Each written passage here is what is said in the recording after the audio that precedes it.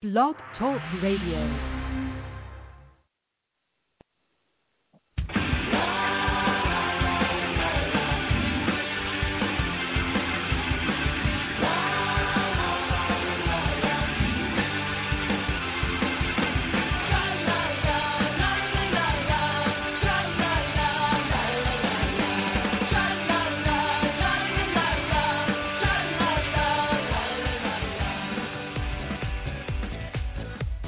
Welcome to the Left of Str8 Show with your host, Scott Fullerton, as we discuss everything under the rainbow sun, from LGBT issues to foodies, entertainment to books. Join us as we talk to some of the most interesting leaders and celebrity LGBT guests and allies on the internet. So grab a cocktail, it's always happy hour somewhere, and enjoy the show. Now, here's your host, Scott Fullerton.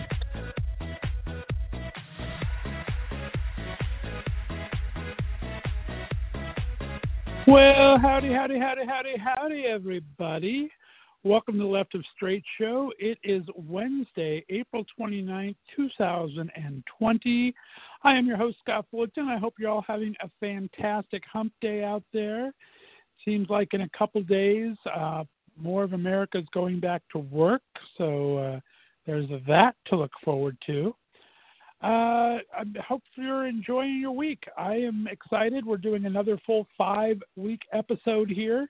As you know, the show's usually on Mondays and Tuesdays. Last week we did 5 days. We're going to be continuing to do 5 days every week until most people are going back to work. So that could be a couple more weeks here. And I appreciate you listening in. We've probably gained 2,000 listeners an episode last week going full time.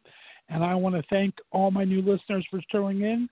Please keep it up. Tell your friends. Share this. If you can, go to your favorite podcast distributors and subscribe. And when you do, go ahead and find your favorite episodes and give them a 5-star review. What that does is it lets them put it higher in their search rankings so more people can find the show, and I would really appreciate that. So just find on the shows that you really, really like for guests you really, really like. Speaking of guests, fantastic show last night. I had 3 titans of talk, as I like to call it. The amazing Frank DeCaro, who has been a giant in radio, LGBTQ radio, with his Sirius XM show on OutQ for 10 years until they kiboshed that station. He's also written 5 amazing books, and he's currently got a brand new live digital streaming series called Big Wigs Live, based on his book that he wrote last week, chronicling drag queens from around the country and across the ages. So be sure to look for that. It's on Wednesdays tonight. You can stream that. You can do the follow-up for it. Lots of great streaming on Wednesdays. So stay on my show or be sure to download it tomorrow. Or there's other great things to do. But Frank's show is on Wednesdays on his Zoom. Look for that. And then I was able to talk to our good buddy Adam Rothenberg from the Call Me Adam blog and website and podcasting. Adam is now an official part of the Left of Str8 family. He is going to be doing a monthly check-in with us, letting us know everything going on in New York and Broadway, because, of course, he lives out there in New York. So he's going to be our special New York representative once a month at least, starting yesterday. So that was a lot of fun catching up with him. And then I was able to finish it with our good friend, Tommy Garasi. Tommy has his own brand new podcast called Tommy Talks, where he interviews a lot of great people, a lot of the people that we know and have had on this show, and a lot of his personal friends that he's made throughout the years doing his entertainment blog. So it was a great night of talk radio with talk radio and podcast and streaming guests last night. A lot of fun. Tonight, I'm very excited. 2 great guests coming up in just a couple minutes. I'm going to bring Sam Cushing on. If you don't know Sam, you're one of the few that doesn't. He is a huge Instagram star and influencer. He's been on Instagram since 2014, we discovered during the interview, and has recently started a YouTube channel back in October of last year that already has 3 million views on his videos. He is just the real deal, guys. He is a extremely handsome, extremely nice, extremely good-hearted soul who's trying to do good in the world. And we had a great interview last week, so I'm so excited to bring that to you in just a couple of minutes here. He, like I said, you need to follow his Instagram, you need to follow his YouTube channel. He has a brand new website, samcushing.co. You need to check that out. And if you go to the Blog Talk Radio, you can link to one of his YouTube videos if you're not going through all of them.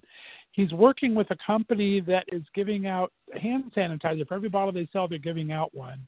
And so I was really excited about hearing that. And you can go to Sam's YouTube channel and find the video. And that's really cute and kind of fun.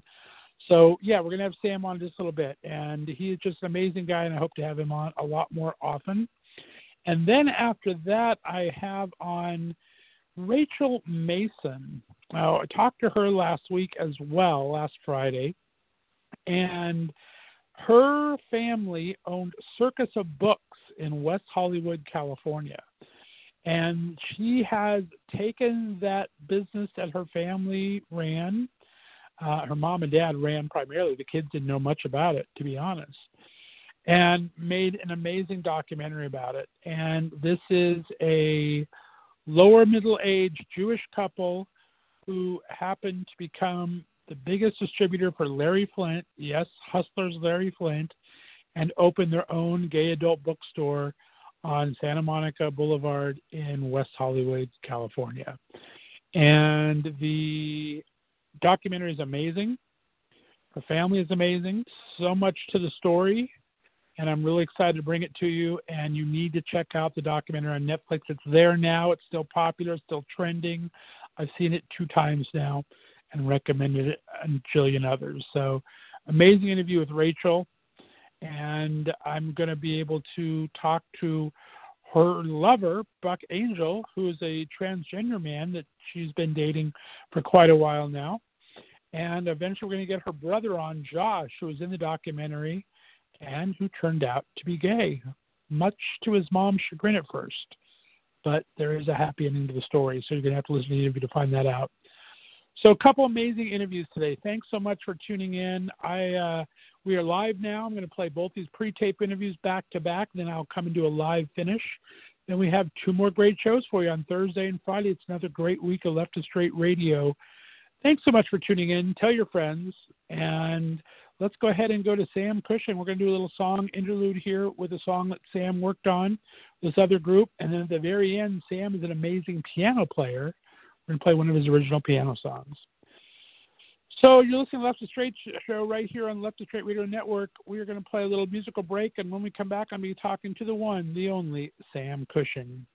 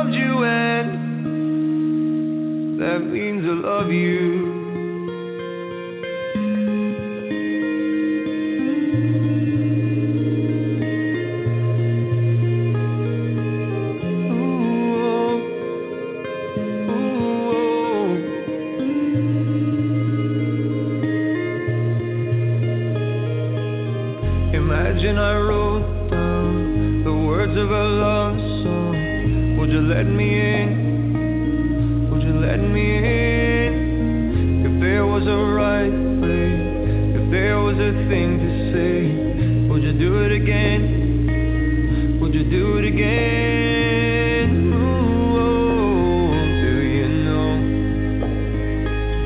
the things I do for you, the things I do for you?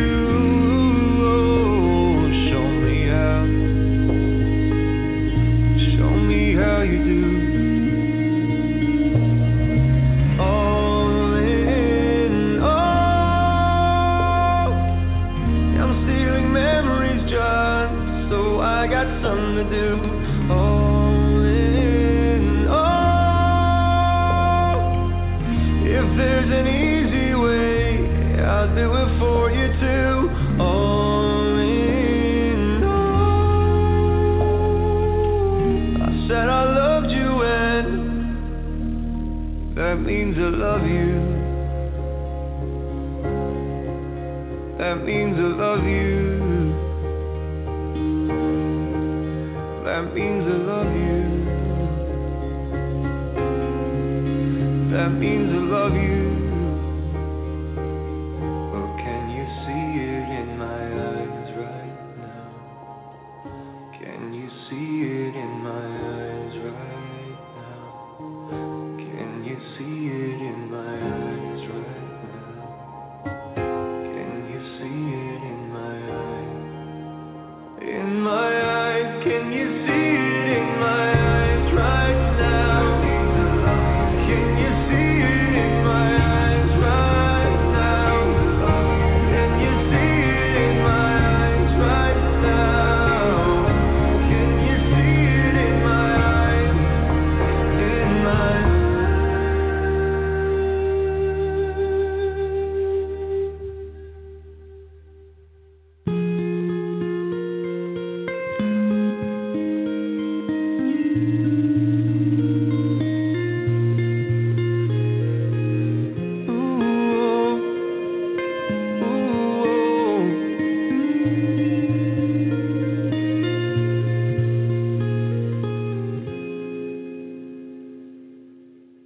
Alrighty, guys, we are back. That was Hermitage Green with All in All, who my next guest had a little help in that video that you should be able to see on YouTube immediately. It's very, very cool. He's the kind of guy you want to take home to mom.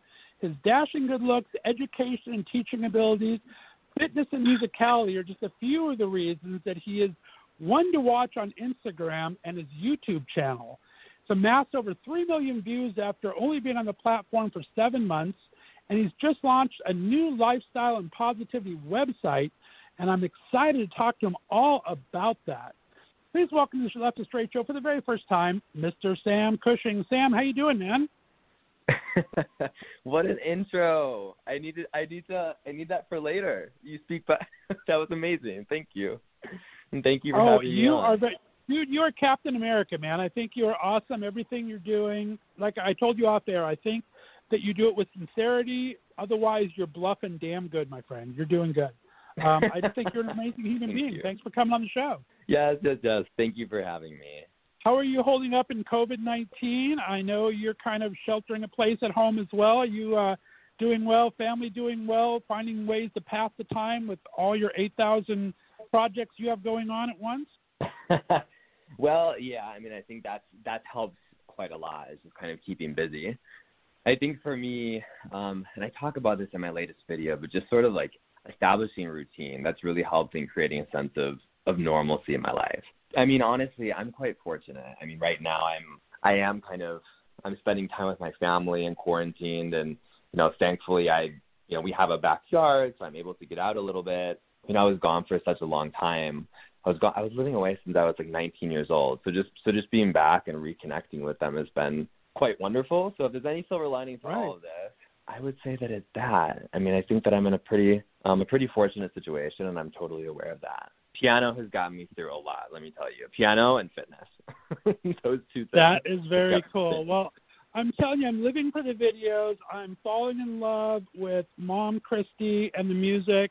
So it's kind of fun. Thanks for being one of the content creators. That's the one good thing that's come out of this whole thing is we've found some amazing content creators out there, not only on YouTube and on your personal platforms, but just people doing live streams and Zooms and songs and play readings and fitness exercises. It's been an amazing time. I think that creativity has really come to the forefront, don't you think? Yeah, for sure. I mean, I kind of feel like, this responsibility now a little bit, right? Like I feel like as a content creator, this is sort of, I don't want to say my time to shine, but it's my time to kind of give, right? It's my time to hopefully entertain and produce some sort of value-adding content, whether that is, anything fitness related or music related. So I'm glad you see that benefit. No, it definitely is, and I think hats off to you and all the content creators and performers out there that are making the best of this time and really keeping people's spirits up, because we can't leave the house, and we're learning things, we're hearing things, we have amazing streaming concerts, so it's just been very, very cool. I was talking with my friend Scott. Like I honestly can't even imagine how this would all go down. Had it occurred even 10 years ago, right? I mean, pre-Instagram Live, pre-social media, pre-TikTok, which is the most entertaining platform ever right now. Right. I mean, it would have been a lot different, right? I mean, so at least there's... Oh, you're 100%. Yeah, definitely. I mean, you really can't imagine it. In fact, I was going to ask you, I had a question on that later on your traveling, because you traveled so much, you've been many places, and you do have this whole Instagram presence now and everything. Can you think of a time beforehand what it would be like, and are you able to detach yourself and still live the adventure and not be in the moment for the Instagram and things like that? Is that becoming harder for you to still experience it, or are you able to keep your head in that game? To still be adventurous, you mean? Yeah, just able to enjoy the adventure. I mean, a lot of times you see people that are going on these adventures and they're filming it for everybody, right? Because they're trying to bring their listeners, their fans, or things along for the ride. And I want to make sure that you're not missing the experience, because it feels like some people might be. Are you able to kind of keep that in the back of your mind and have the experience for yourself as much as for your listeners? Yeah, I mean, I will say, I think that when I was living abroad, I did a pretty good job at maintaining a healthy balance between actually living in the moment. Strangely enough, I actually found that when I went abroad on Instagram, I almost kind of went through a lull of my social media presence, because I feel like I almost there were months where I would kind of scale it back, because I think I was concerned that I would have regrets when I was older and be like, geez, I just lived on social media that whole time that I was by myself. Basically, it was me and my now ex-boyfriend living abroad. So I think that I did an okay job in kind of living in the moment, but also also still documenting that moment to be able to look back on. And I think now I'm at a place. Yeah, I think per the other part of the question, if I understood it correctly, and kind of maintaining that adventurous spirit. I think with the whole quarantine and everything that's happening, it's been interesting, because I moved out when I was 19 to go to college, and then I graduated, and then I moved to New York, where I was a consultant for a little while. Then I did a summer stint in LA, because I was interested in the music industry, because I write music on the piano. I studied abroad in Madrid, then I moved to Argentina and then Colombia, and it was just kind of all over the place. So San Francisco was in there for a summer as well. So I think now it's kind of it kind of came at a perfect time, I guess, all of this, just to take a breath, right, and to take kind of a little bit of a step back from that adventure as it relates to travel. So that, I mean, I think you can have adventure in other ways, but the travel has certainly been scaled back. So yeah, I'm in a good place. Yeah. Nice. And let's do a little bit of background. I mean, people will talk about your YouTube channel in a bit, and people can find a lot of bit of background there. But what kind of a kid were you when you grew up, and what did you first want to be when you grew up? When I was a kid, I sort of oscillated between two different fantasies. One, becoming a roller coaster designer, which I know this might segue into your conversation about our love for Cedar Point. And then two, becoming a musician. But yeah, I mean, I think overall as a kid, I was really creative. I feel like I was always trying to build things. I was always drawing or writing music or singing or dressing up, and yeah, I think I loved being creative, and I think I was a relatively happy kid, I would say. And let's go into roller coasters because we both have a love for it. You to a degree I have not yet matched yet. But we're talking about the video games where you correct it. Did you go into real world using straws and tinker toys? Talk about how far down the rabbit hole did this roller coaster construction go? Oh, I went far down the rabbit hole. I at one point had my family's entire basement just filled with. Do you remember Connects? It was sort of like the competitor to Lego. Sure, Do you remember like right. that? Yeah, so like they had different Connects play sets where you could put together, different roller coasters or a Ferris wheel, or all sorts of like amusement park rides. So I literally created this like real life amusement park in my parents' basement when I was younger. And I would kind of pretend like I was the owner and operator of it. I just sort of like built this whole fantasy around it. I even remember that is awesome. with my Hot Wheels out on the front driveway, I would always, I would take the chalk while everyone else was doing hopscotch. I would take the chalk and I would draw out a path of this like imaginary roller coaster, and then I would take my Hot Wheels as if that was the coaster itself, like the car, and I would follow the course of that. That is awesome. I love that. Yeah.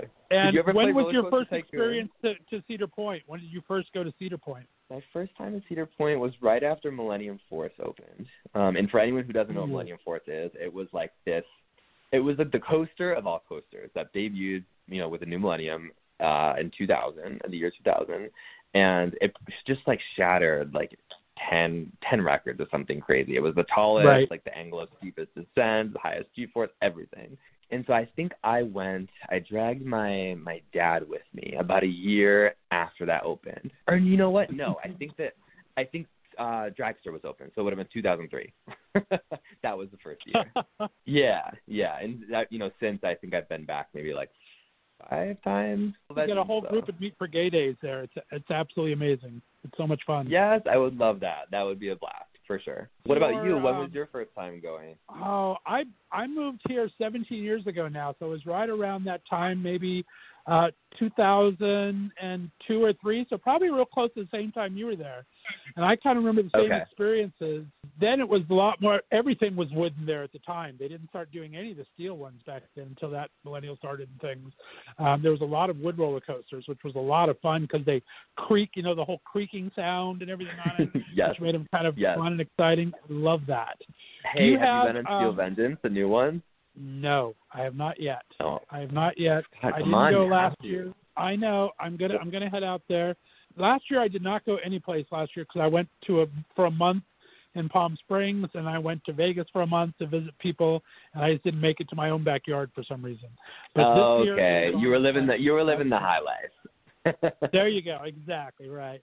Now I try to bring the show every summer for a month to Palm Springs and do live shows with all my LA guests. So that's always kind of fun. And then my best friend and his wife live in Vegas, and so that's always. Do you go to the roller coaster in Vegas, or the top of Stratosphere, that little roller coaster they had up there? Did you ever make it up there? Yeah, so I have been up there, and I've been on the I forget what it's called. It's sort of like the Power Tower equivalent, like is it the Big Shot or something, where like they shoot you up and then you just come right back down. It's that tower. Like the very That's pinnacle. what they have now. They used to have an actual roller coaster up there, which they took down and switched to that thing. But the roller coaster was kind of fun. High roller. It used to be called. I never rode it. It was wild. I'm not good with heights, but it was good. I could do it in a roller coaster for some reason. It was kind of fun. Very, very cool. Do you have what's your favorite and least favorite coasters of all the places you've been? Oh, geez. I mean, I've been to quite a lot of parks. When I was younger, I literally would just drag my dad everywhere with me, around the country to the best theme parks. Cedar Point was one. Magic Mountain was one, kind of near where you grew up. That's Six Flags that services LA. Of course, Great America here in Chicago, Great Adventure out in New York. But I would say my favorite. There's one called Maverick at Cedar Point that I would say is my favorite. Yeah, that's probably my favorite. Yeah, I like it. Let's get into your music a bit. Talk about where your love for piano came from. You play beautifully, my friend. I mean, just amazing. Thank when you. did you start taking lessons, and how much have you learned on your own? So I was pretty fortunate in that my parents my parents did a really good job at enrolling me in. They sort of had this philosophy, like, let's get Sam and Kyle, my older brother, to just try a little bit of everything and see if something sticks, which I kind of appreciate. And let me tell you, there were a lot of things that did not stick. Most sports did not stick for me. But piano, for whatever reason, piano just stuck. I think my dad actually is pretty musical.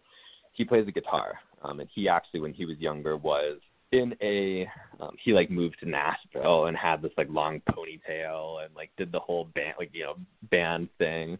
So I think maybe there might have been a genetic pass on there. They enrolled me when I was probably like 5 or 6 years old, and I think, I don't know, like any child, I was probably a bit hesitant at first, and then something just clicked, and I got, not to toot my own 7-year-old horn, but I got really, really good. And I started, I just started winning all these competitions, and then I got into composing, actually. So my piano teachers would submit me to these different composition competitions.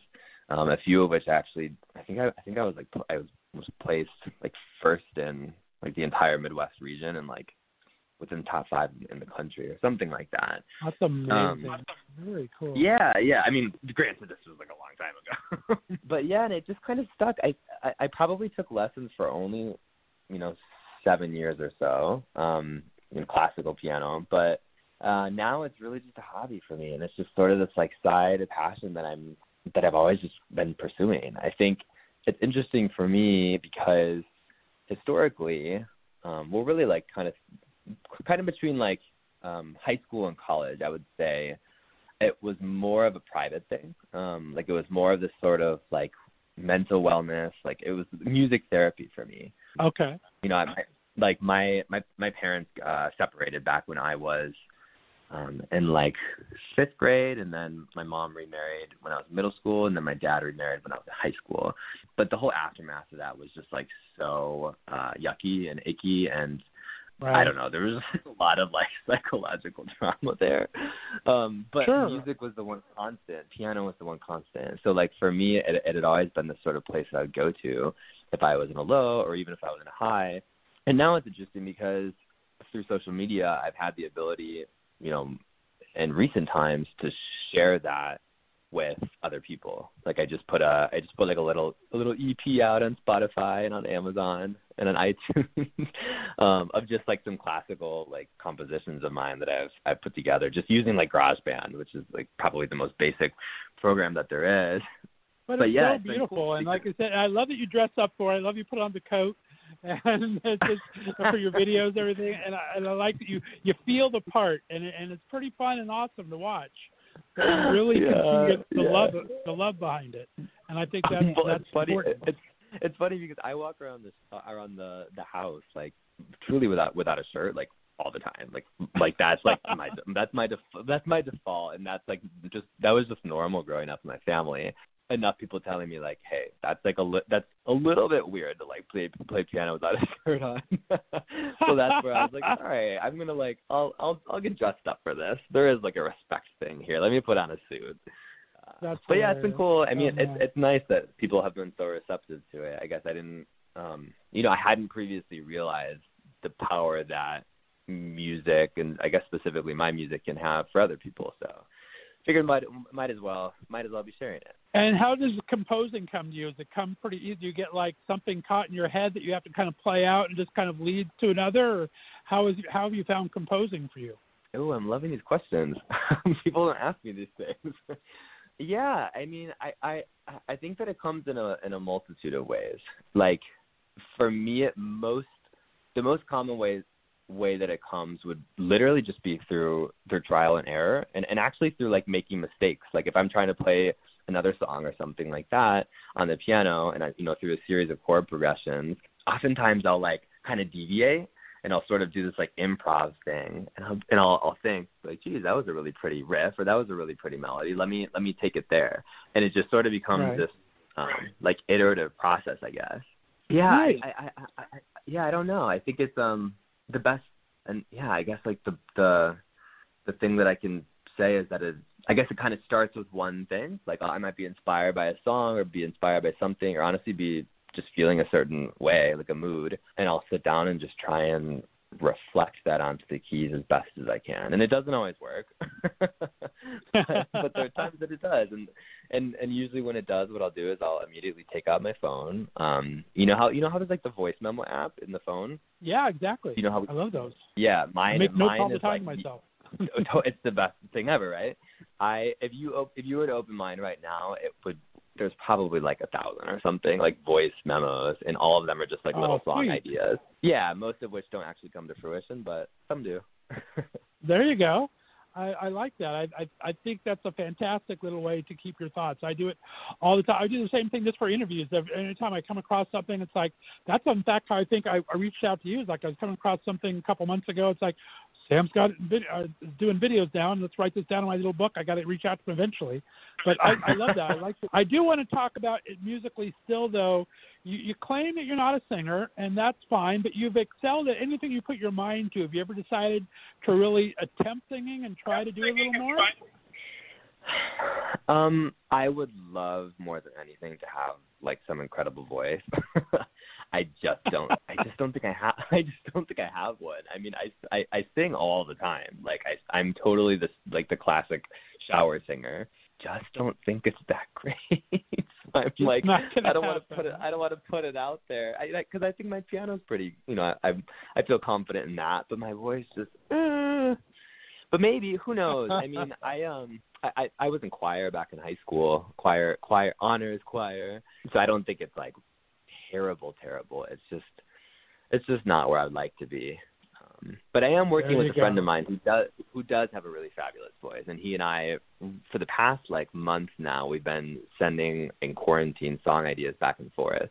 Like I'll write a song on the piano and be like, hey, this is what I think the melody should be, and his voice is just like absolutely stunning.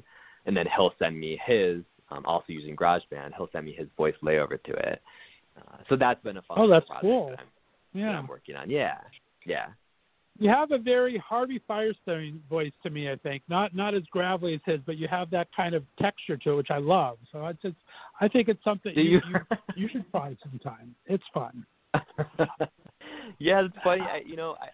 When I got back on YouTube, or when I got on YouTube, I guess for the first time back in October, it was sort of this interesting experience for me because, I've been on Instagram for a few years at this point, but Instagram's sort of a strange place, right? I mean, like it's this place where everyone's only posting the highlights and everyone's only posting the best version of themselves, and I'm totally guilty of that. Where you post these curated photos and there's filters and like the angles are good and the lighting is great and you're in some fabulous location or whatever. But YouTube's interesting because it kind of like gave me an opportunity to reveal like the personality behind all of that, and also literally the voice behind that, which ironically enough, I didn't realize that like my voice and the way that I sound is a bit polarizing.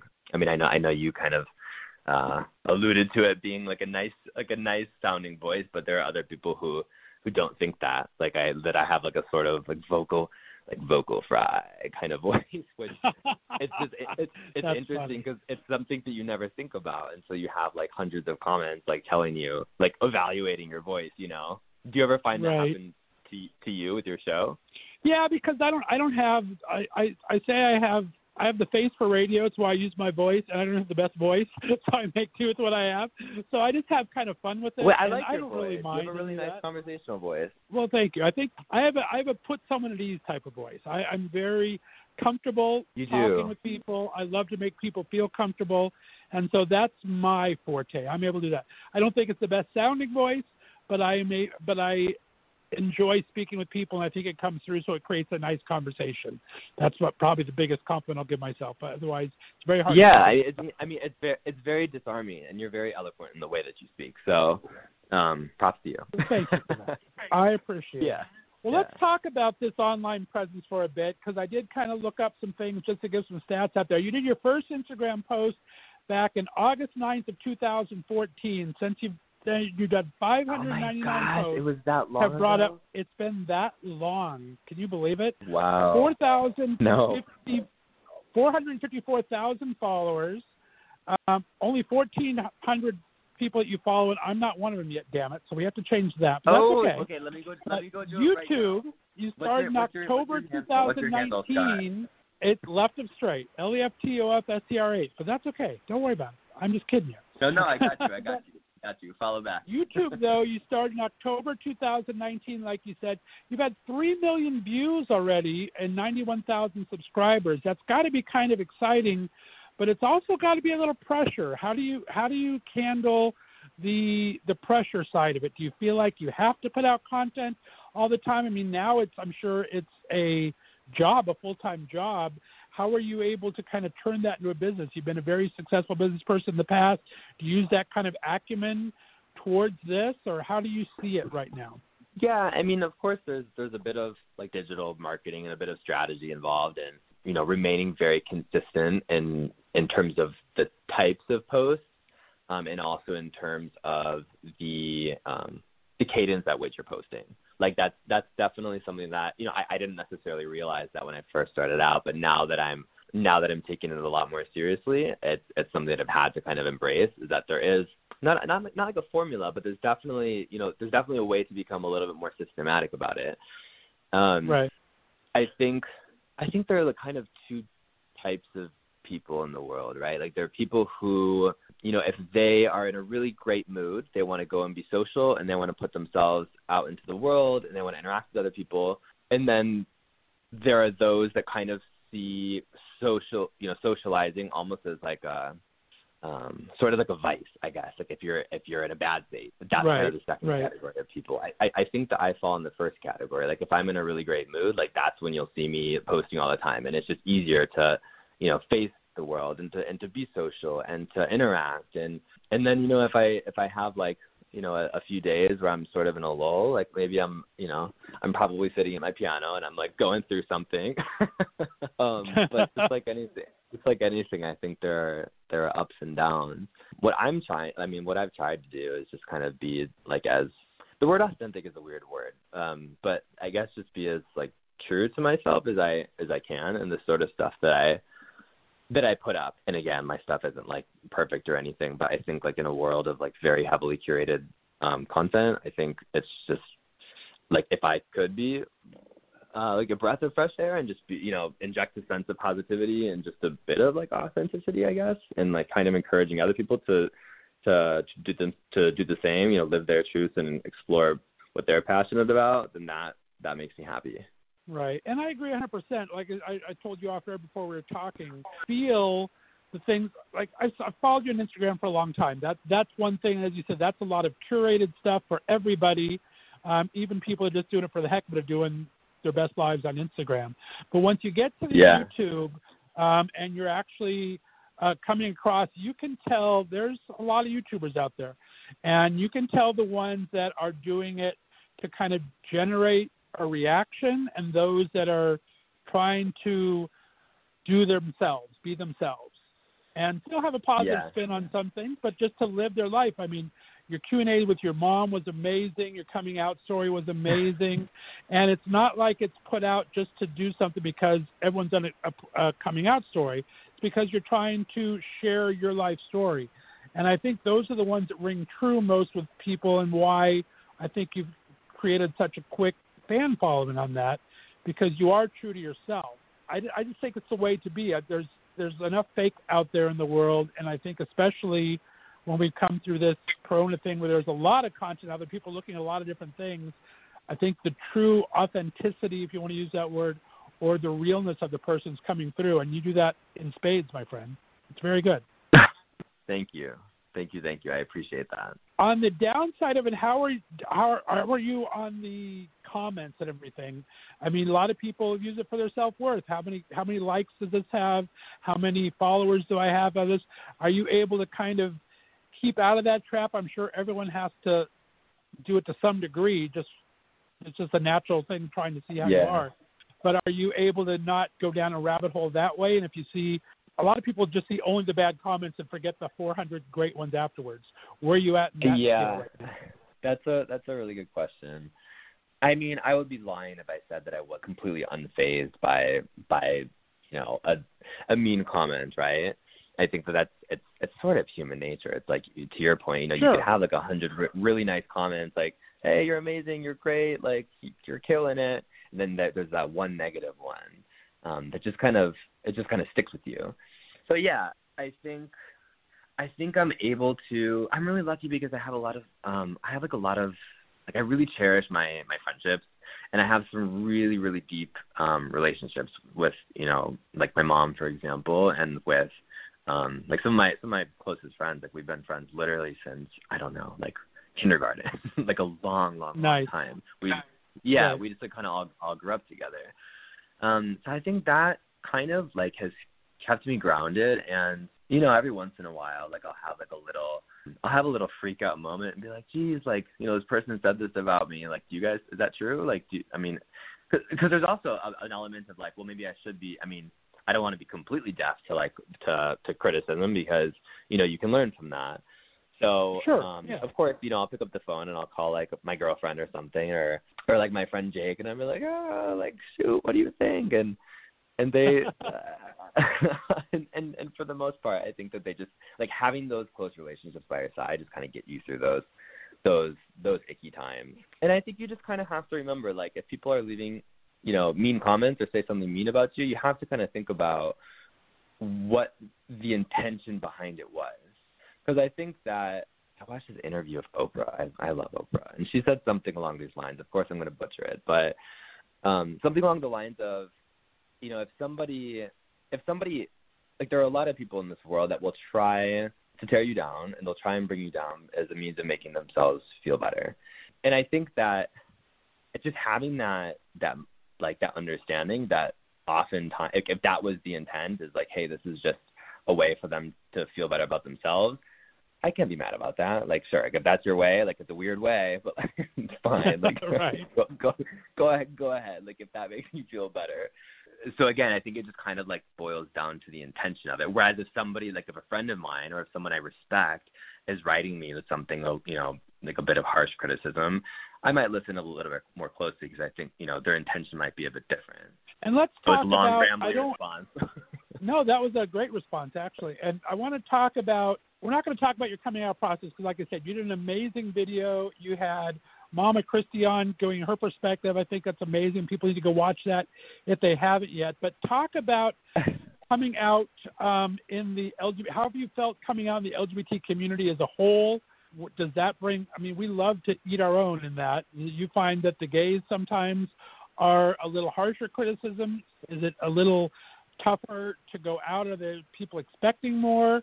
Or how have you kind of dealt with that part of it? Yeah, I would say for the most part I have a pretty favorable view and like relationship to the LGBTQ community. I was just talking to my friend about this. I feel like it makes me sad when I hear these comments all the time. Geez, like, our community is so toxic. There's so many bad things about it. I wish I wasn't a part of it. Like, there's you hear a lot of rhetoric around that. And that makes me sad, because I think there's a lot of things to celebrate about our community. I think that it's, personally, I think that it's afforded me a lot. I think that I'm just grateful to even have like, a community like that to even be a part of. Yeah, I don't view it in that sort of negative way. What I will say is I think that you're correct in that sometimes gays can be a little bit harsher on other gays, and I don't exactly know. I don't exactly know why that is. But I also have a lot of really great girlfriends too. I feel like there you go. And I'm not putting down the community at all. I think our community is amazing. I was just a part of an event last week here in Ohio for West Hollywood, where a lot of the bartenders raised money for each other, and I think we raised $22,000 in 14 days for all the out-of-work bartenders, servers, and entertainers in West Hollywood. That's amazing. I think our community is really strong in doing a lot of things. I was just kind of talking in the point of when there is negative criticism, we tend to get it more from our community than other people. It'll usually come from Why do you think? Why is that? What's your take on that? I just think it's very hard. Depends on where they're coming from. A lot of people have a hard time coming out, and if it depends on your background and your story. If you had a very accepting and easier time coming out, if you're able to accept yourself and didn't give a flying heck what anyone else thought, I think it's a little different than if you had a really harsh time and you see someone that you think maybe had it all or had an easy time of it. There's maybe a little jealousy or not maybe jealousy, maybe resentment's a better word, or maybe sadness that it wasn't that way for yourself. So I think that could be a little part of it. I don't know. I think there's lots of reasons. And it kind of goes back to what I was saying. I think that, like, understanding that's the experience that they've had, and that's sort of like the intention behind that, like, you know, that negativity. For some reason, it just, for me, it makes it easier to digest, I guess.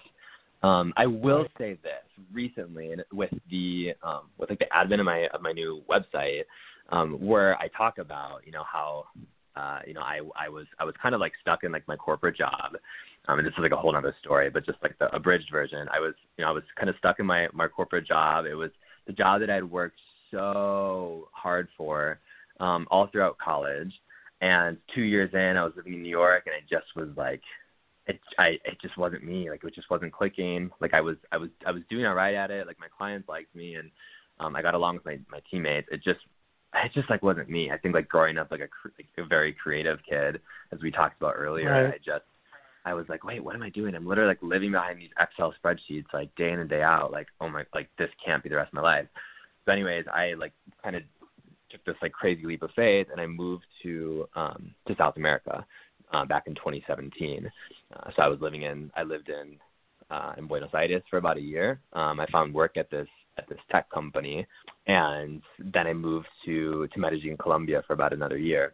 But I did it, and I kind of talk about that on my website, and I posted a few promo posts basically for the website, and just kind of sharing that, you know, my experience of what living a more truthful and like more authentic life, I guess, means, and like kind of what it means to explore my passions. And I will say I did have some pushback of people being like, oh geez, that's like, you know, that's privilege at its finest, like being able to fly to South America. And I'm like, I'm not gonna like fight, but like I had no money. Like I had I sacrificed a lot, and I was living with like 6 other people in like a non-air conditioned apartment. I was, you know, earning probably the equivalent of like $12,000 a year for 2 years to have that experience. But you know what? I mean, also like it kind of goes back to the idea of like you don't showcase. I know I'm not putting my worst feet forward, right? Like I'm telling the story, and of course I'm going to kind of hold back on like all the like the icky, boring parts. But yeah, that was definitely a moment where I was like, geez, like I'm so surprised that people aren't, you know, that there were certain people that were a little bit judgy towards that, but that's all right.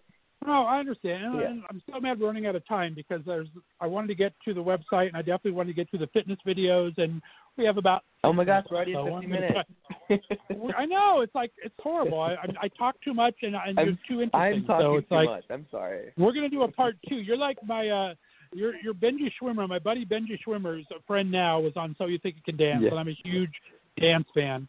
And we did a interview on the 4th of July, pre-tape interview 2 years ago, and I thought, okay, well, it's 4th of July, we'll do a quick half-hour interview. We talked for 2 hours. I had to do a 2-part interview for him. It was crazy. But you're the kind of person that is very comfortable to speak with, and I appreciate your time. But we'll wrap this up real quick here because we're going to run out of tape time. For sure. Let's talk about the fitness videos. I think that the thing I like about them the most is I think there's a lot of different levels that people are showing right now on their streams and their Zooms, and you're doing things very accessible and very very user-friendly, I'll say it. Talk about what goals are, how have you been, how fitness has played an important part in your life. I know you talk about your videos, you grew up in a healthy family, but talk about what that means to you and why you like to share that with others. Yeah, I mean, I think fitness kind of means something different to everyone, right? Like, for me, it happens to be, well, not anymore, but it happened to me, spending a lot of time in the gym, and I was definitely focused on my body. I think that as I've gotten older, I've come to have a different relationship with fitness, and more specifically wellness. So I think previously I was, I was the type that would eat 3 protein bars a day. I'd wake up in the morning and have 5 eggs, and then this chicken on chicken dinner.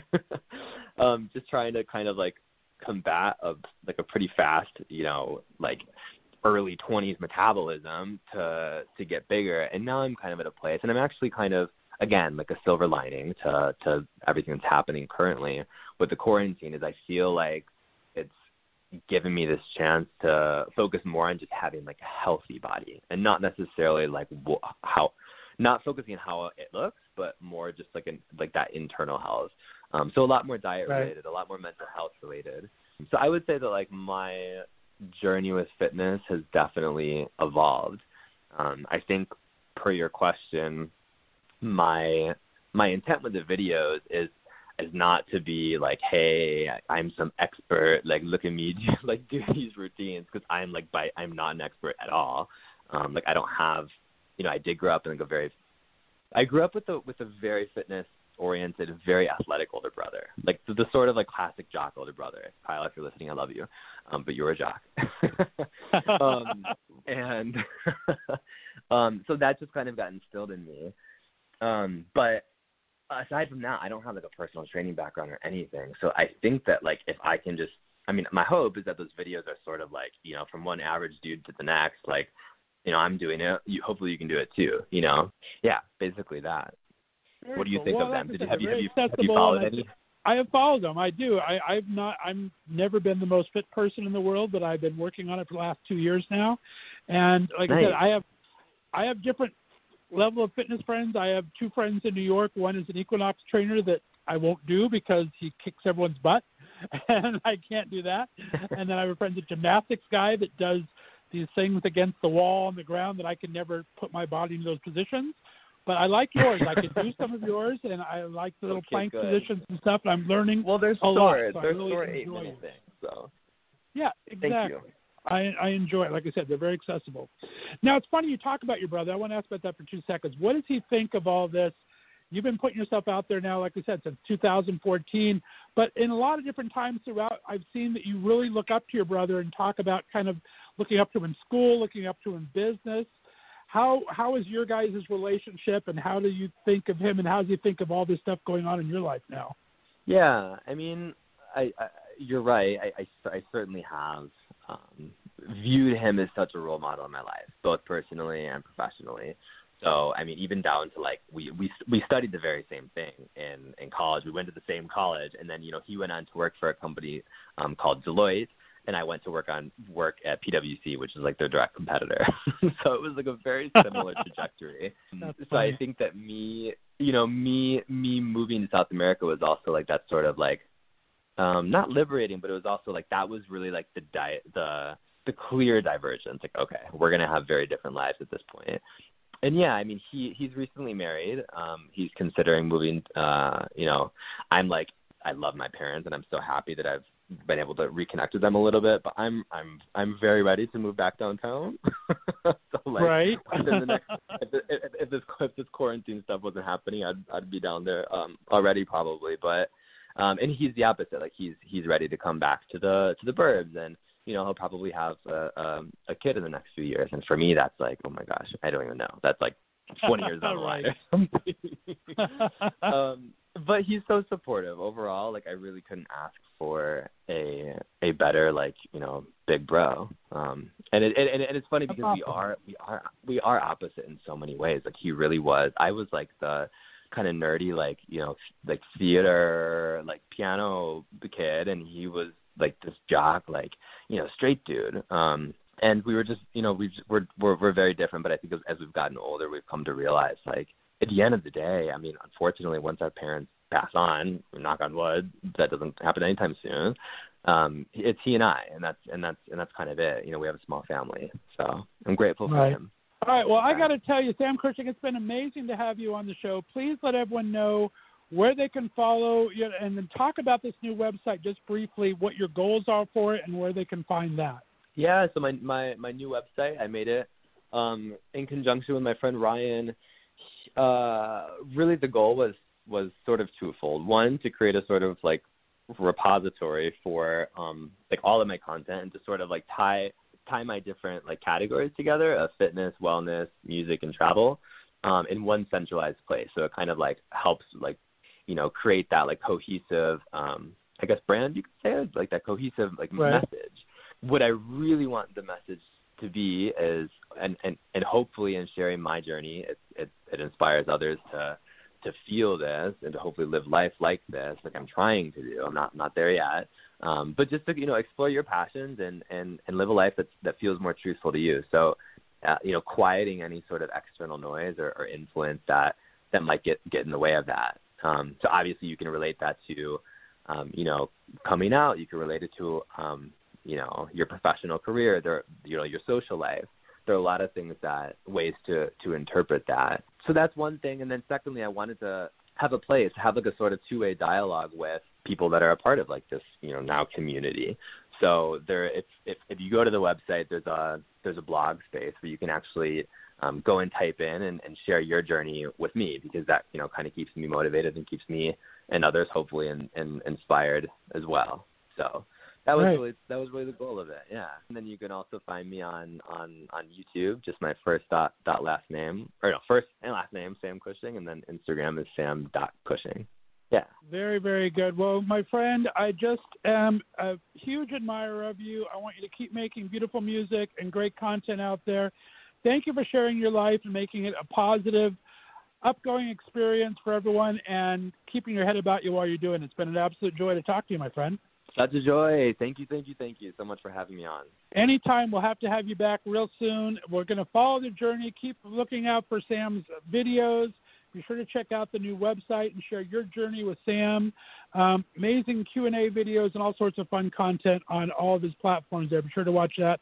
We're going to have a very special 5 questions with Sam, so look for that. That's a little fun and silliness later on, some bonus content. But we're going to go ahead and play out now with some music from Sam. This is some amazing piano playing for a song you've called Pensive. Tell me about where this came from.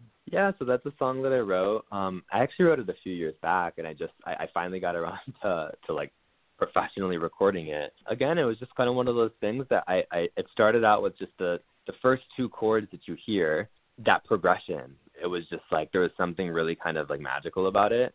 And I just kind of repeated it over and over on my Yamaha keyboard. I kind of put this like funky rhythm to it, which is a rhythm I hadn't really worked with before. And yeah, and it just kind of was birthed from there. That was like the genesis of it all. So I hope they enjoy it. All right, guys, this is Sam Cushing with Pensive. Stay on the line for me, Sam. You'll listen to the Left of Str8 show right here on the Left of Str8 Radio Network. We'll be back on the other side of the song.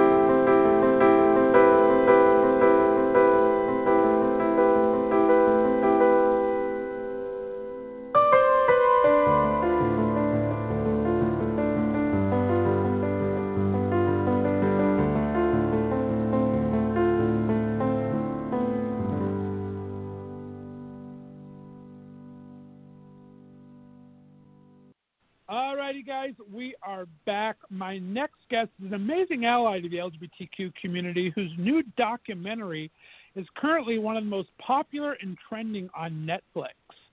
The doc, which Ryan Murphy from Glee fame and American Horror Story and so many other things helped produce, tells the story of her family's business. It just happens to be a bookstore that catered to our LGBT community and one of the most iconic landmarks of West Hollywood, especially back in my day.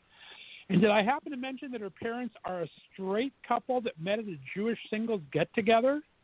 If that hasn't got you intrigued, the rest of the story surely will. So please welcome to the Left of Str8 show for the very first time, Miss Rachel Mason. Rachel, how you doing? Hi, I'm so good. Thank you so much for appreciating this movie. It really, really, really means a lot to me. Well, it is a fantastic documentary. That was my entree into the LGBT world. I was born and raised in West Covina, California, and I didn't know what it was like to be gay and out in West Covina. So it was only a 45-minute ride to West Hollywood. And the Circle of Books was one of my first times ever getting a magazine and a movie. So your history is my history, darling. I gotta tell you. It means a lot to me to hear that because those are the people who can share this story the most and say why it mattered so much. I really appreciate you telling me that, and that's why I made this movie. Exactly that reason. It's an amazing story, and it's going to resonate with so many people. And as I said, it's only been out on Netflix a couple of days, and it's already in the trending topic and in the most popular. It's got to be a little sucky, though. We're in the middle of quarantine 2020 here, Corona quarantine, and this was released 2 days ago. How are you holding up? Is everyone feeling good, doing fine? Mom and Dad good?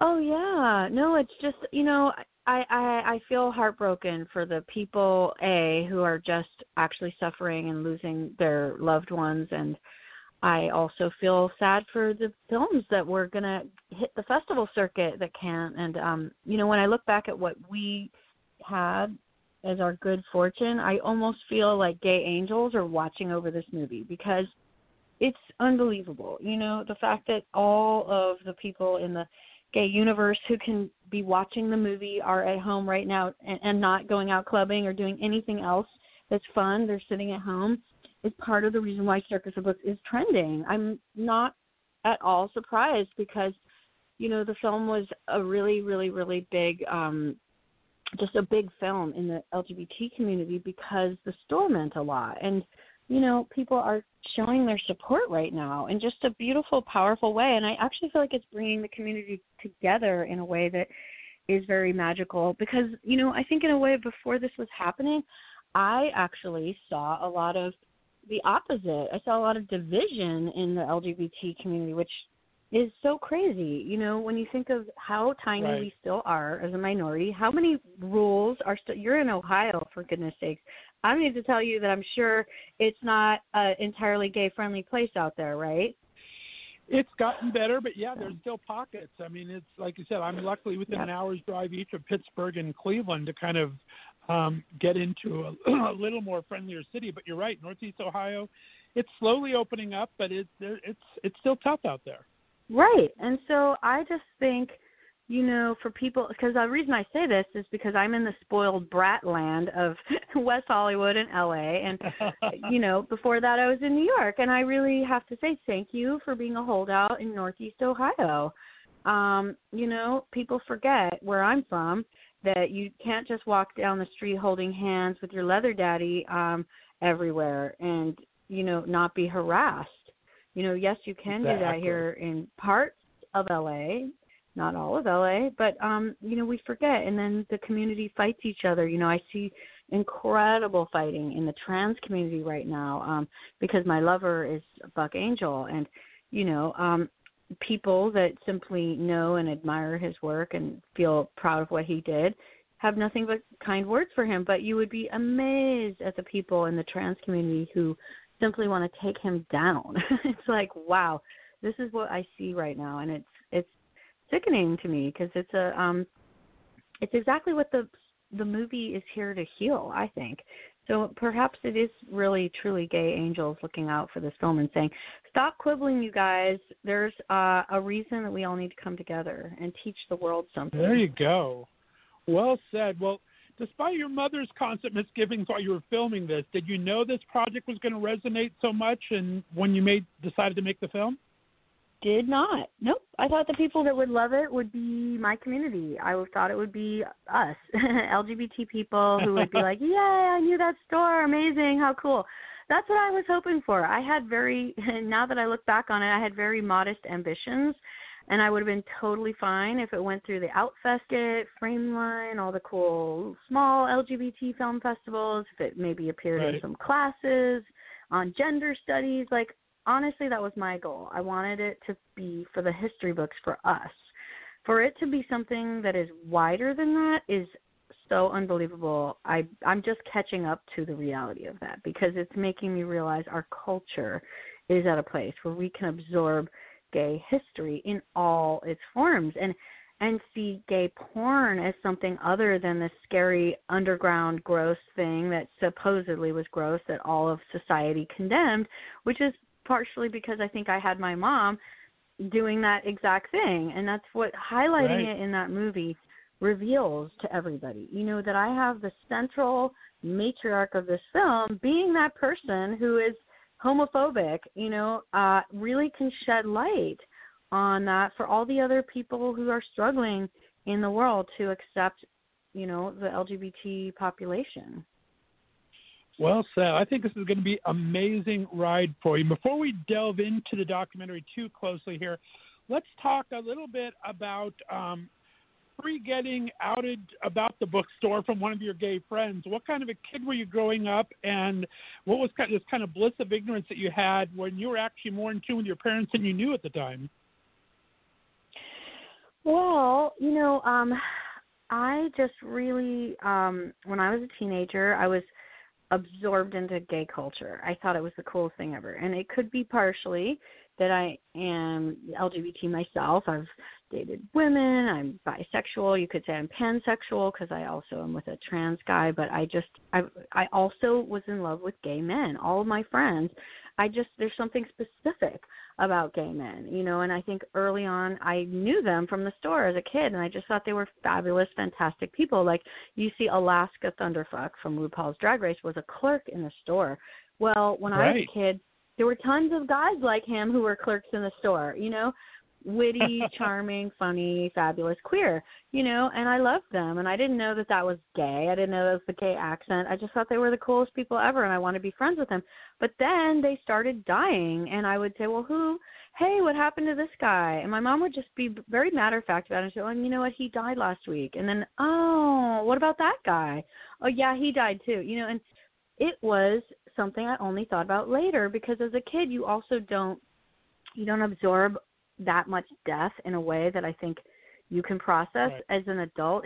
I think also you go into a different type of shock state when you're processing it as an adult that I learned from my friends later. Wow, all my friends died. When you hear Alexei Romanoff say that, that's what sort of my reckoning was, and that's why this film was important for me to make, because those eventually did become my best friends in the world. I'm surrounded by gay men. I love gay men so much, and I feel like this film is actually an homage and a tribute to gay male culture in a very specific way that was in the store, and the beauty and allure and fantastic, codes of all kinds of things that were in that store. And then when the store was closing, I just saw it disappear. And, I guess it's a strange thing. Here I am, a cisgendered woman being at the center of this effort to preserve gay porn, but I feel very wedded to it. And I think there's actually a lot of women and other just people that love it too. It had its own beauty, so that was my perspective. Exactly. Well, good on you for doing it. I mean, and speaking of, going through the AIDS crisis, everything back then, were you aware? There's some really touching moments of your dad kind of reaching out to employees and things like that. Were you aware of your parents' kind of support in that area back at the time? I wasn't. I actually thought my parents were tedious and boring, and they were telling me that I needed to finish my homework. And, I saw them as parental. And then when my cool high school friends were like, oh my God, that is the best store ever. We're totally going there on the weekend. And then I would end up going there with my friends. It would be funny because I'd walk in and the clerks would know me and I'd be like, hi, and they'd totally be like just laughing. It was like this inside, it was almost like being a mafia kid or something, like I'm on the inside of something really like crazy, And, so it was cool for me, but that's what I have to say. I was in the queer scene, and unlike my brother Josh, this is what came to a head in the film, is that he was not, and he still is not part of the counterculture. In the movie you see him say, well, Rachel, your world was too gay. I had to come to terms with that. Josh is just a regular guy. And in fact, all there is to love about drag culture, queerdom, leather daddies, that's a small part of what it is to be gay. And it also is just to be a guy who likes other guys. And that was my brother. And I ended up realizing that here I was part of this maybe larger effort that kept him very closeted and very much unable to come out, because here I was like prancing around with people that were just so crazy looking and, free. And that wasn't the kind of person he was. And I think it was an important thing to show in the film that, because I think a lot of people do see that. That's the loudest element in the gay community. And it's actually not the majority. The majority are people that have their heads down and just want to live their lives. They want to have a job. They want to go about their business. And so, a lot of people, when they say, well, oh, yeah, those gays, they're so crazy. They see them running around in the street without their clothes on. That's actually not the majority. And I think this film, if there's anything I can do to, highlight that, it comes a bit from my own guilt of recognizing like, oh, yeah, I think I didn't make any space for Josh because I was wild coming out in the freedom of my freak show world in high school, and I was very self-absorbed and self-centered, and only thought artists were the people that mattered. And that's where being a grown-up now is cool. I can go back and do what my mom said. You think you know what you're doing, but you're wrong. Right. Well, it's a beautiful moment, and Josh comes across as so real, so soft, not in the bad way, but soft in the good way, of really being introspective about his journey. And you can see where you finally start to realize that, and you tear up a little bit in the film there as you start to see where his journey and yours kind of parted and intersected. So it was a beautiful part of the film. I really loved it, Rachel. Thank you. People keep telling me that they relate to that. And, I think also people have told me that they see their siblings in that story. And I think there's something to be said for when your parents are not woke enough to figure out who you are. If you are lucky enough, as me and Josh are, to have each other, it's a very profound thing. And luckily my mom came around, but there's been plenty of people who have told me, my mother never came around and she's devout Catholic or she's a evangelical. But you know what? My sister was there for me. My brother was there for me. Somebody else was there. And I think that that's part of that element in the film. And I guess it might be one of the first films to ever really expose that type of, dynamic. And I feel really proud of that. And it wasn't what I set out to do when I set out to make a film about gay porn history and why that mattered. Well, it does come across. So we're going to go back a little more to Josh's process and your mom's in a bit. But let's concentrate on your mom and dad for a second. Barry and Karen Mason, they married in 7 months. I think that's amazing. Karen was a journalist in my neck of the woods here down in Cincinnati area before she moved out to L.A. Your dad was in movies and television, and I geek out over 2001 Space Odyssey and Star Trek. Actually invented something for a dialysis machine, but insurance of all things kept that from moving on. Talk about how this came about. They were one of the biggest distributors of Larry Flint's work. That was amazing. Talk about that. Well, you just said it. And I just think that, their story is a mixture of things. It's like a mix of what LA was like in the 70s, which was a place for mavericks. And in fact, Larry Flint came from Ohio. A lot of stuff came out of Ohio, interestingly enough, including my mom. You know, she started her journalism career out there and interviewed him in Ohio. And you see Simon Lease, who was a well-known district attorney in Ohio that my mom actually interviewed as well. She got kicked out of his office, she told me later, and that's not in the film. But, you know, it's weird. Sometimes you realize, for some reason I was just in the last couple of weeks realizing all this crazy stuff came out of Florida, like the Tiger King and then another movie I was watching, and now I keep thinking, wow, things are a lot of stuff for Circus of Books connects back to Ohio for some reason. So it's cool that you know and get it and you're there. But, you know, Cincinnati, from at least back then, was a kind of conservative place, right? Very much so. Yeah, that's still the southern part of Ohio.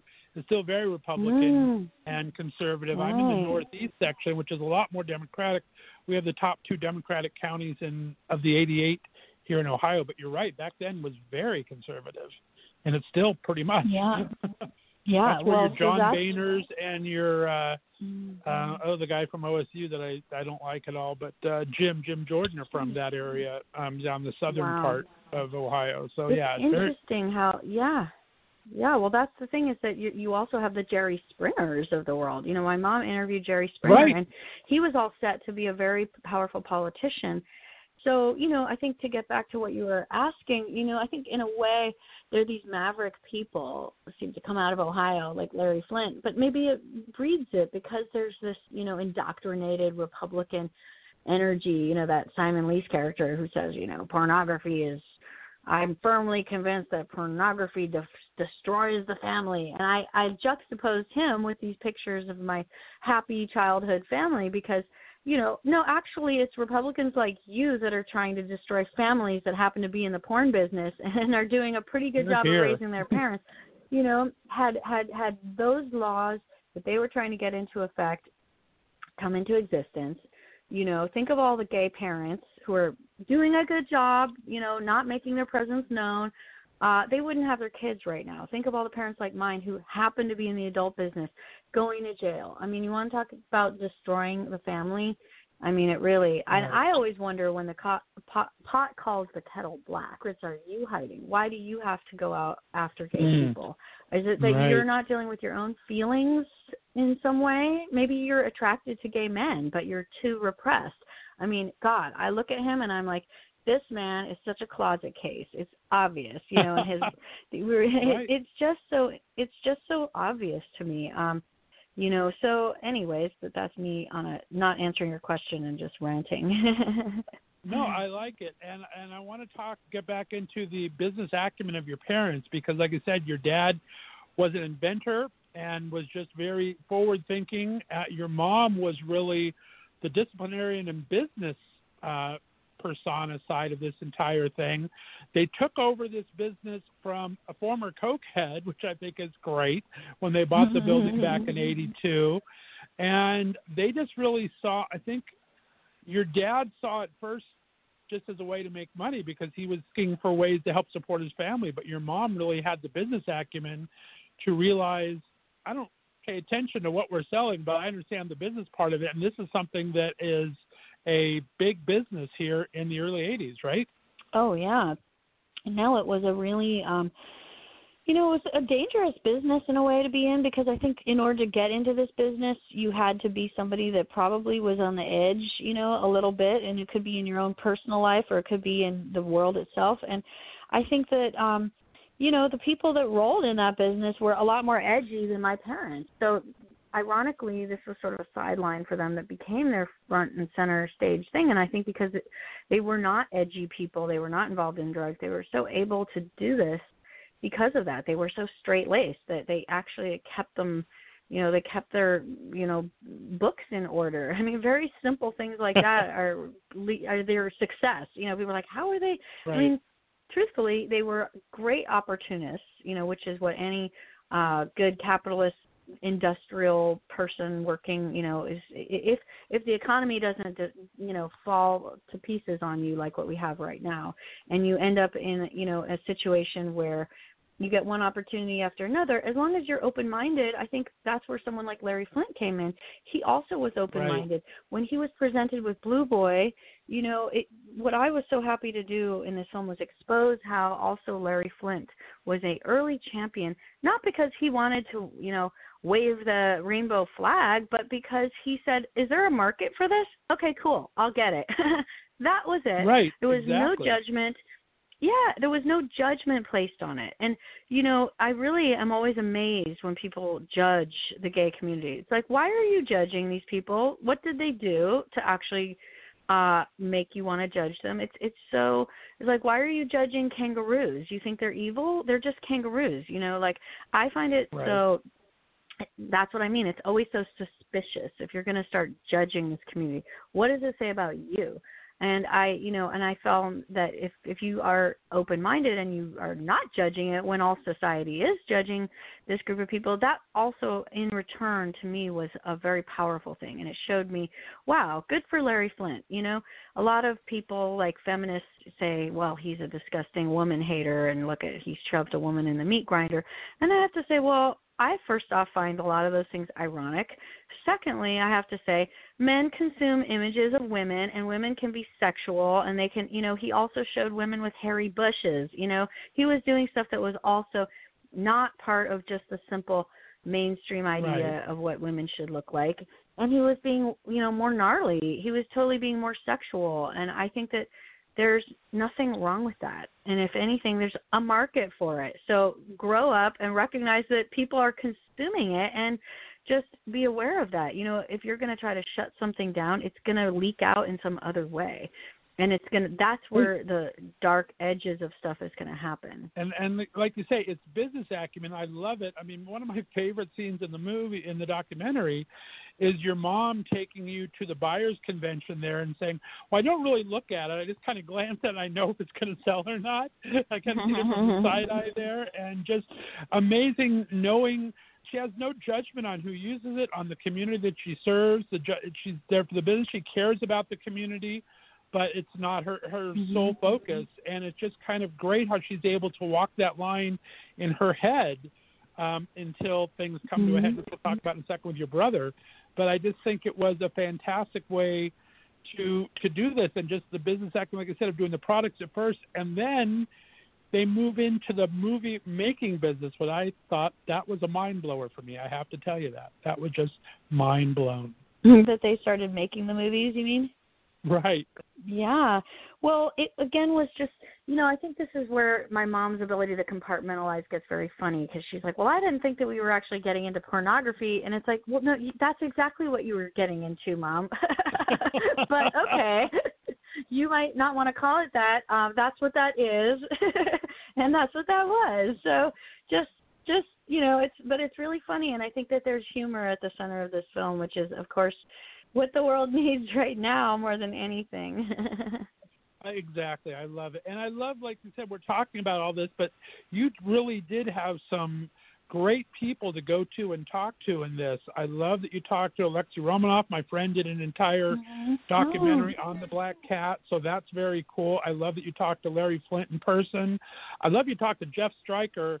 A little side thing for me, which was funny, maybe you can answer this not. I love that it was Jeff Stryker as the Chiron on there. Is it still kind of intimidating for him not to use his real name anymore? Does he but I thought that was interesting.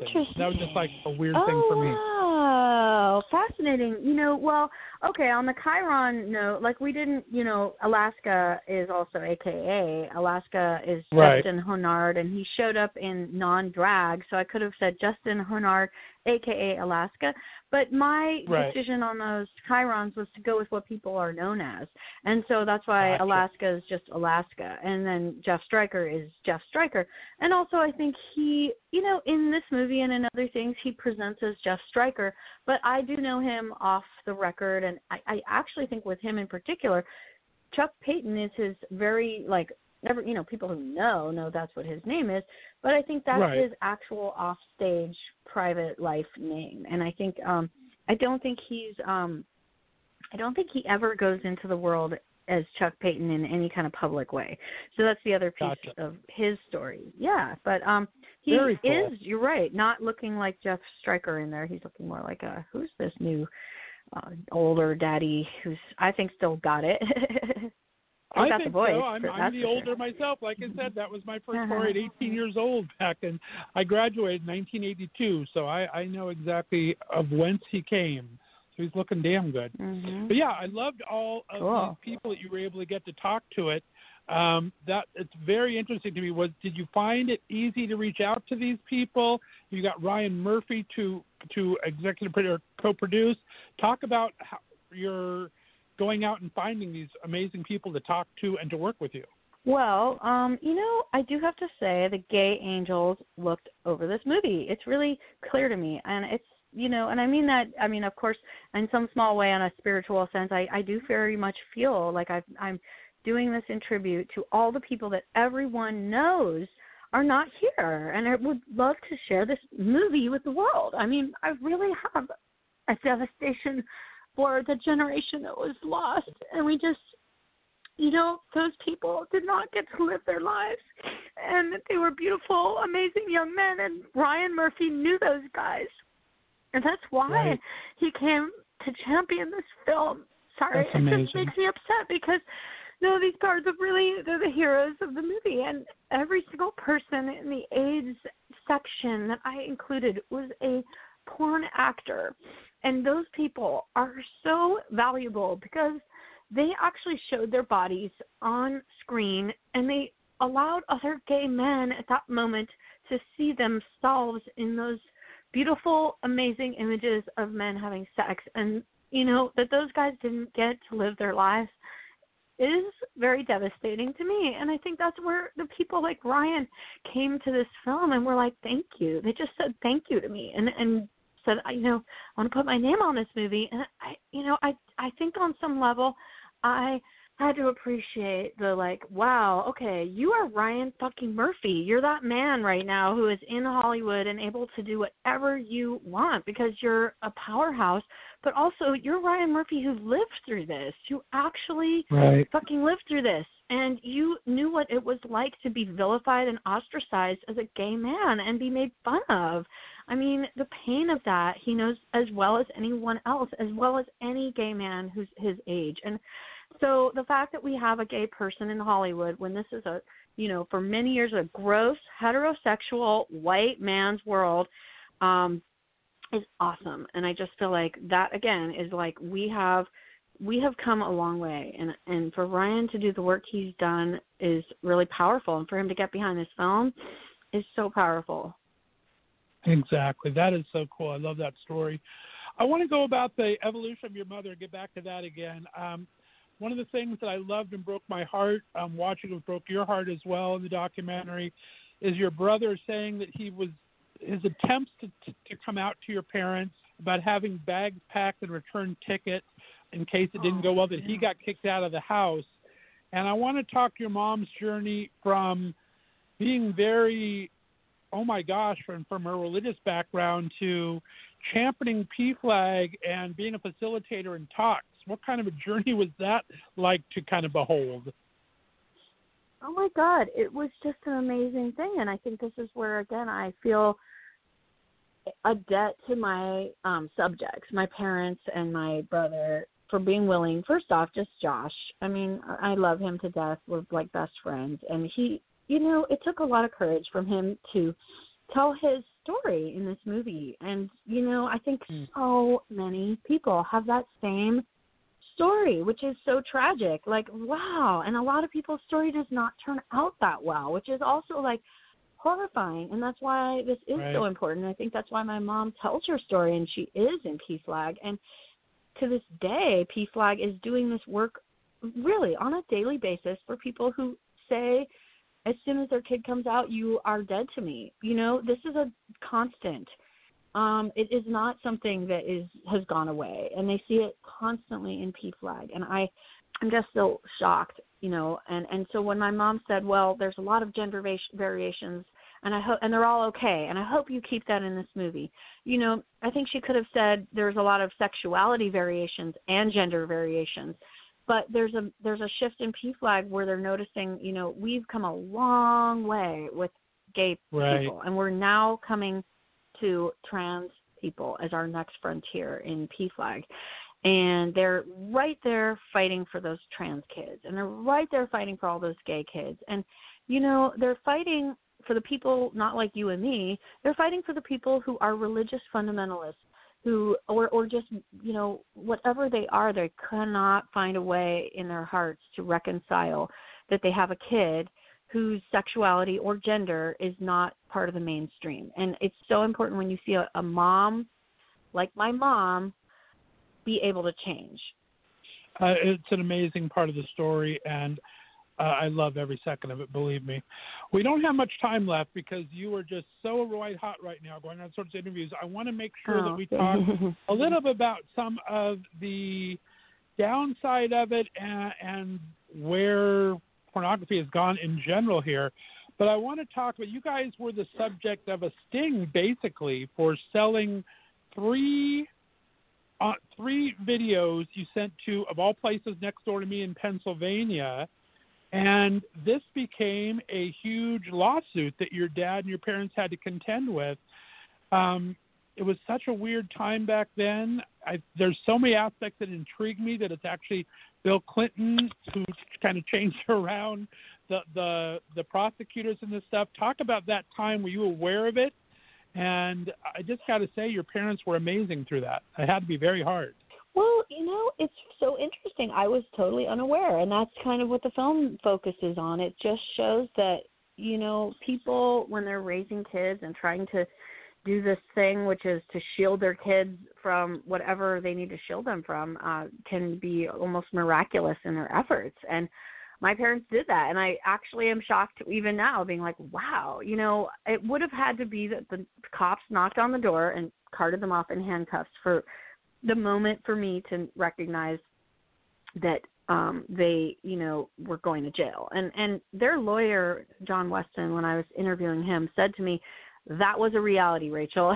I had no actual confirmation or security that we were going to get through this without them going to jail. He said it was really lucky, really, really, really lucky. And, a lot of things conspired in their favor, which were just sort of luck. In addition, they had the best lawyer.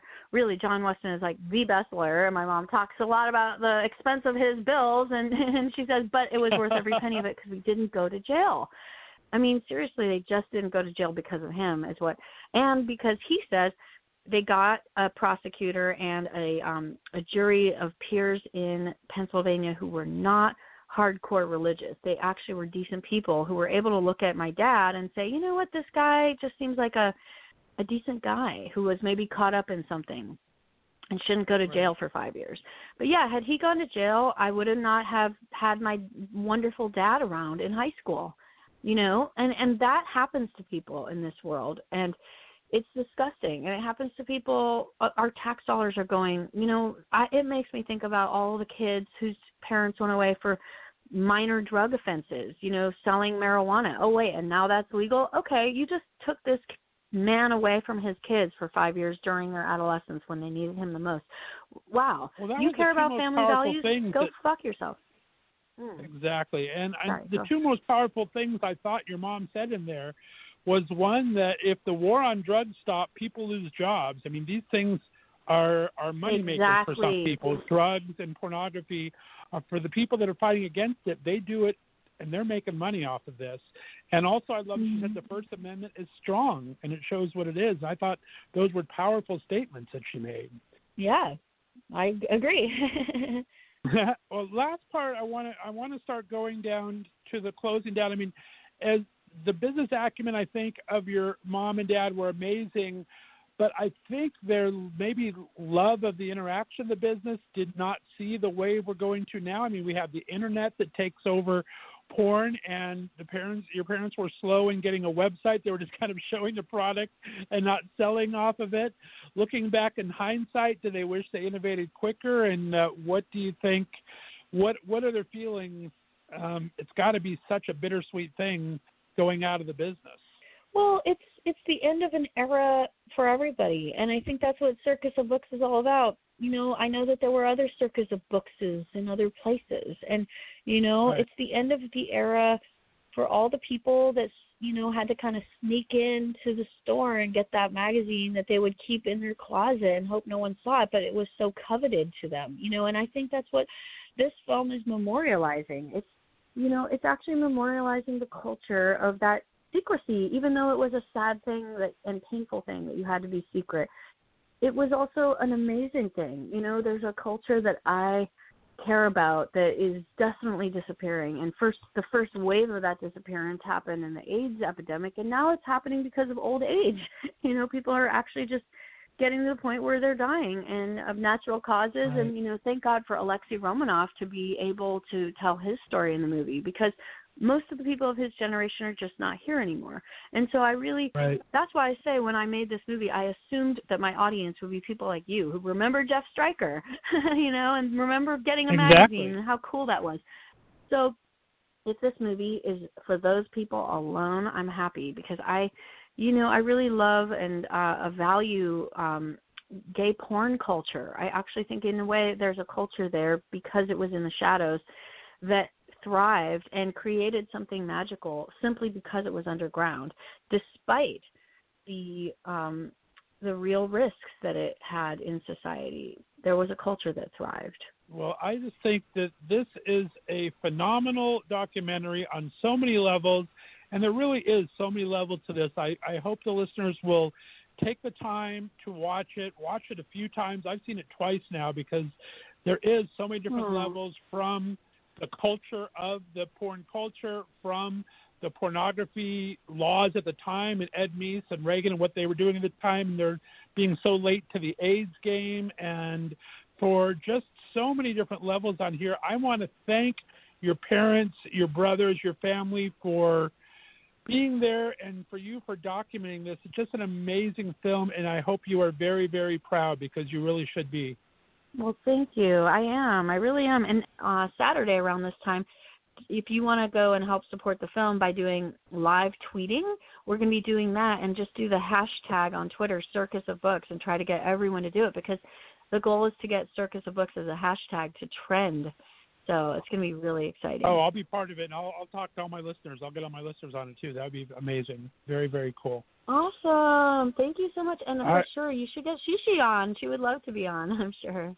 I want to finish it out with the song, so I'm going to play the song out, give you everything. Awesome. I have that. Absolutely. No, I'll get you in touch with everybody. They'll love your show. And this is the end credit song for the film. So it's on Spotify, by the way, so you can find it and download it if you want to.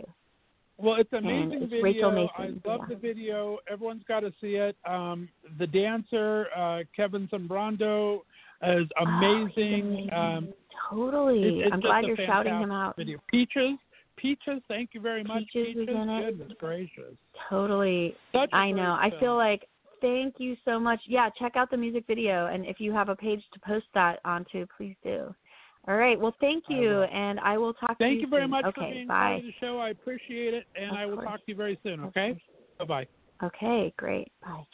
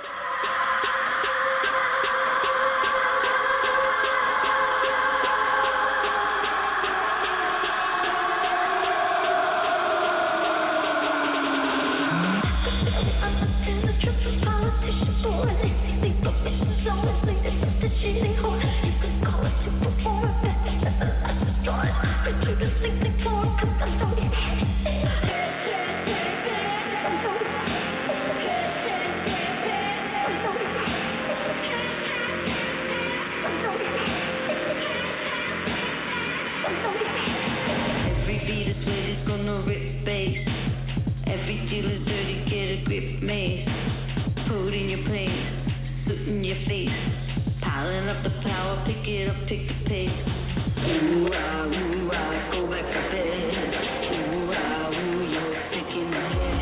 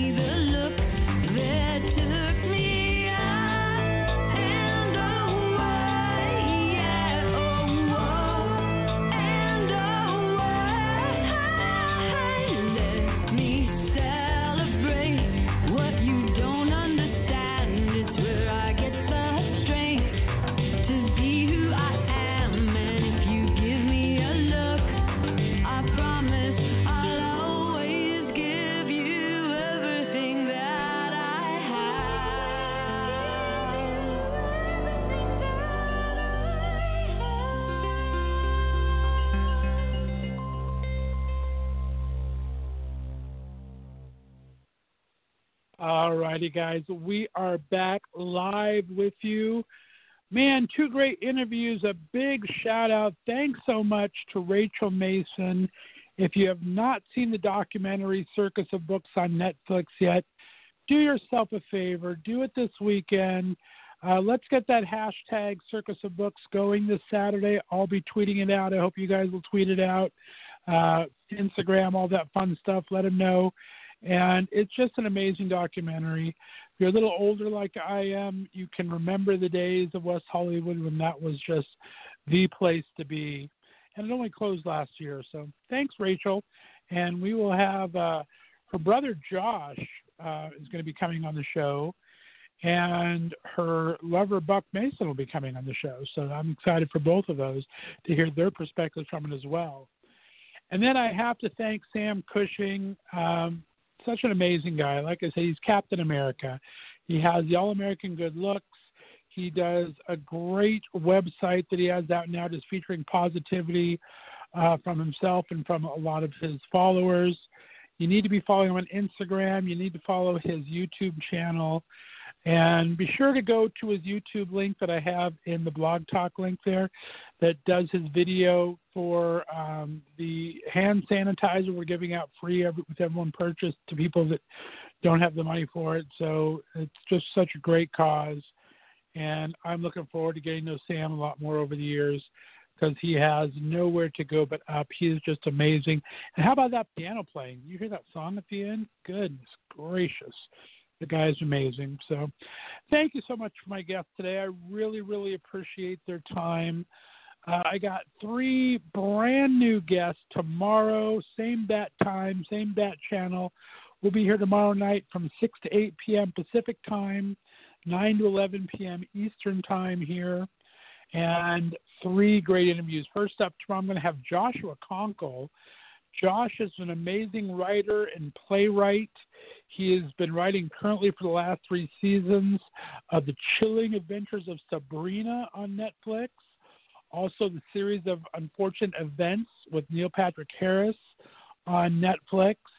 He has an amazing short film that was he wrote and that Danny DeVito directed and starred in with his daughter. It's an amazing LGBT short film. We'll talk about that a little bit tomorrow as well. So he's the first interview up. And then second up, my buddy Josh Robbins is coming back on. Josh is an amazing HIV advocate and speaker out of Nashville. He does so much great work. He's been doing it since he himself became positive. I think it's been 8 years now, doing such great work on behalf of the HIV community. And as a treat, he is recently engaged, and he brought his fiance Jeffrey on with him. And Jeffrey has his own amazing story I'm going to bring to you at a later time, but he'll be on for a little bit tomorrow as well. So stay tuned for that. And then we're going to wrap up tomorrow night with Kyle Langen. He runs his own lifestyle blog and video series on YouTube and podcast called From Hamptons to Hollywood. Hamptons to Hollywood basically is it. If you go to his website, it's www.hamptonstohollywood.com. It basically covers his life. He worked in the Hamptons. Now he's living in West Hollywood. And it's just a great lifestyle magazine. Talks about food, fun, all the great events that happen in the Hamptons and West Hollywood. So 3 amazing guests, and I'm sure to check that out. Tell your friends, get to your favorite podcast distributor, and subscribe just in case you ever miss a live episode. We're available on iTunes, on Spotify, on iHeartRadio, on Google Podcasts, Apple Podcasts, about 12 other places. Any place you get your podcast on, you're probably just going to be able to type in Left of Str8 Show and find us there. And give us a follow on social media. I always like hearing from you. On Instagram and Twitter, it's at Left of Str8, and Left of Str8 is always spelled LEFTOFSTR and the number 8. On Facebook, it's the Left of Str8 Show is our page. And then my personal Facebook is open to the public, Scott Fullerton. You can send me a friend request. I always like to meet new people. So that's it. That's the show for today. Another great show tomorrow. We'll be here live 5 days. We have 2 more shows to go. We're doing that entire time of Corona quarantine. So at least for another couple of weeks, we'll do 5 straight shows a week, Monday through Friday. I appreciate you listening in. Thanks for being part of the Left of Str8 family. Have a great night, everyone. Bye-bye.